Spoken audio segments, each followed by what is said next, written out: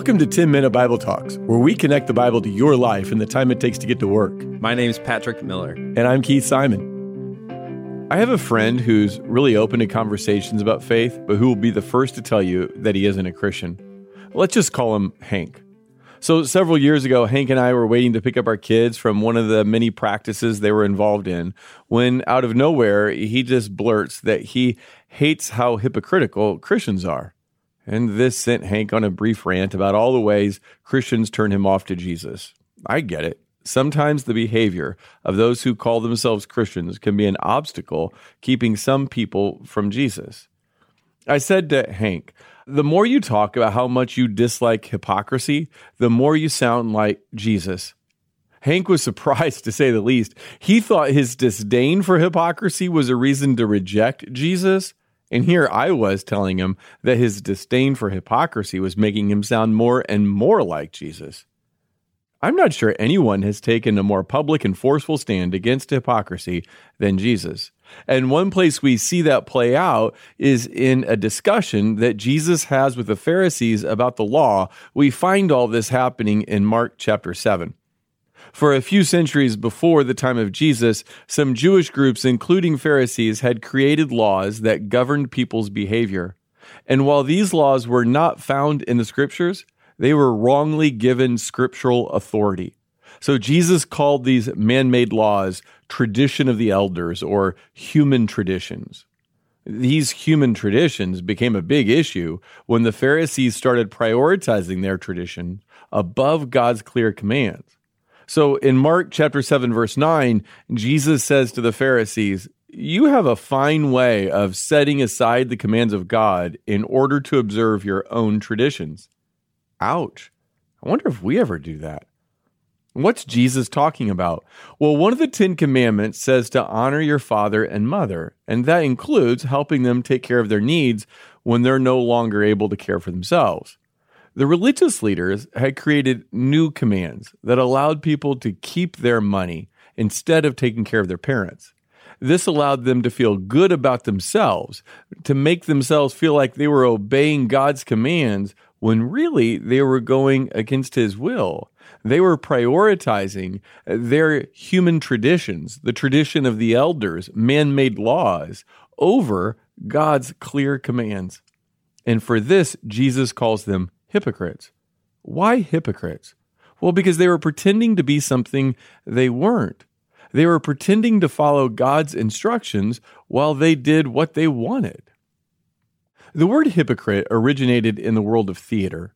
Actors wore masks to play different characters or to take on different roles.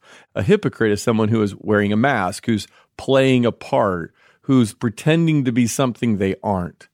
A hypocrite lacks sincerity. So let's take a hypothetical contemporary example to see if we can understand what it means to be hypocritical. So let's just say, again, all this is hypothetical. Let's just say a consultant comes to the church to help the staff develop some ministry skills, and the consultant hands out some notes so that people can follow along, and notes that go along with his talk. And let's just say, hypothetically, of course, that Patrick thought the consultant's talk was a little boring, a little predictable, but he didn't want to appear like he wasn't paying attention. That would be rude, and no one wants to be thought of being rude to anyone, especially in church.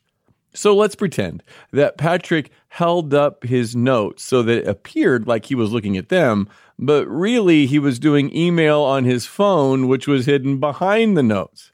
Now, if that hypothetical example were true, then Patrick would have been acting hypocritical because he would have been pretending to be something he's not. He would have been pretending to be the kind of person who politely listens and learns from the speaker.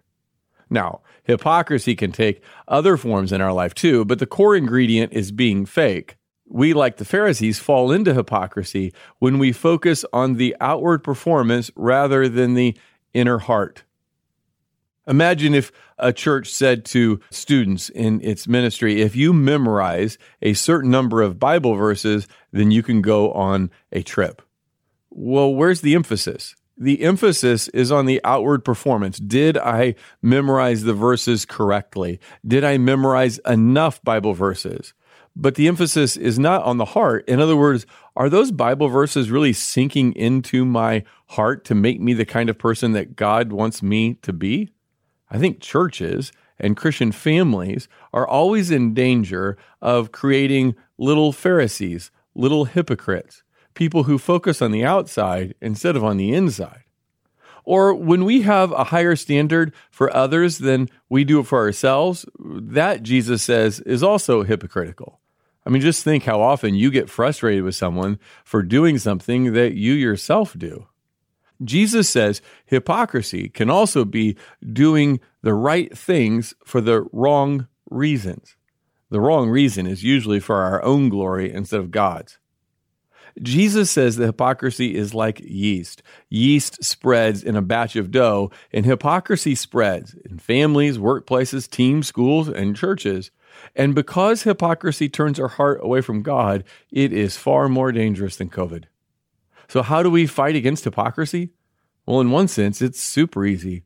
All we need to do is be transparent and honest. Stop pretending to be something we aren't. But of course, that simple step is incredibly difficult. In order to do it, in order to be transparent and honest, we have to remember that Jesus came for sinners.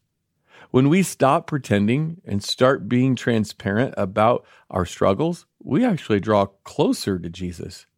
Jesus said he came for the sick, not the healthy, for sinners, not the righteous. When we pretend to be something we aren't, when we pretend to be healthy, we pretend to be righteous, we actually distance ourselves from Jesus. But when we admit that I am sick, I am a sinner, I am messed up, I am, and then you can fill in the blank, impatient or angry or worried or fearful, whatever it might be, we are actually drawing closer to the one who is the friend of sinners. Thanks for listening. If you've enjoyed this content, please subscribe and give us a rating. That helps others find this podcast more easily. Also, ask yourself who you could share this podcast with. Texting an episode to a friend or family member is a great way to help them grow spiritually. If you want to go deeper, check out our show notes for book recommendations.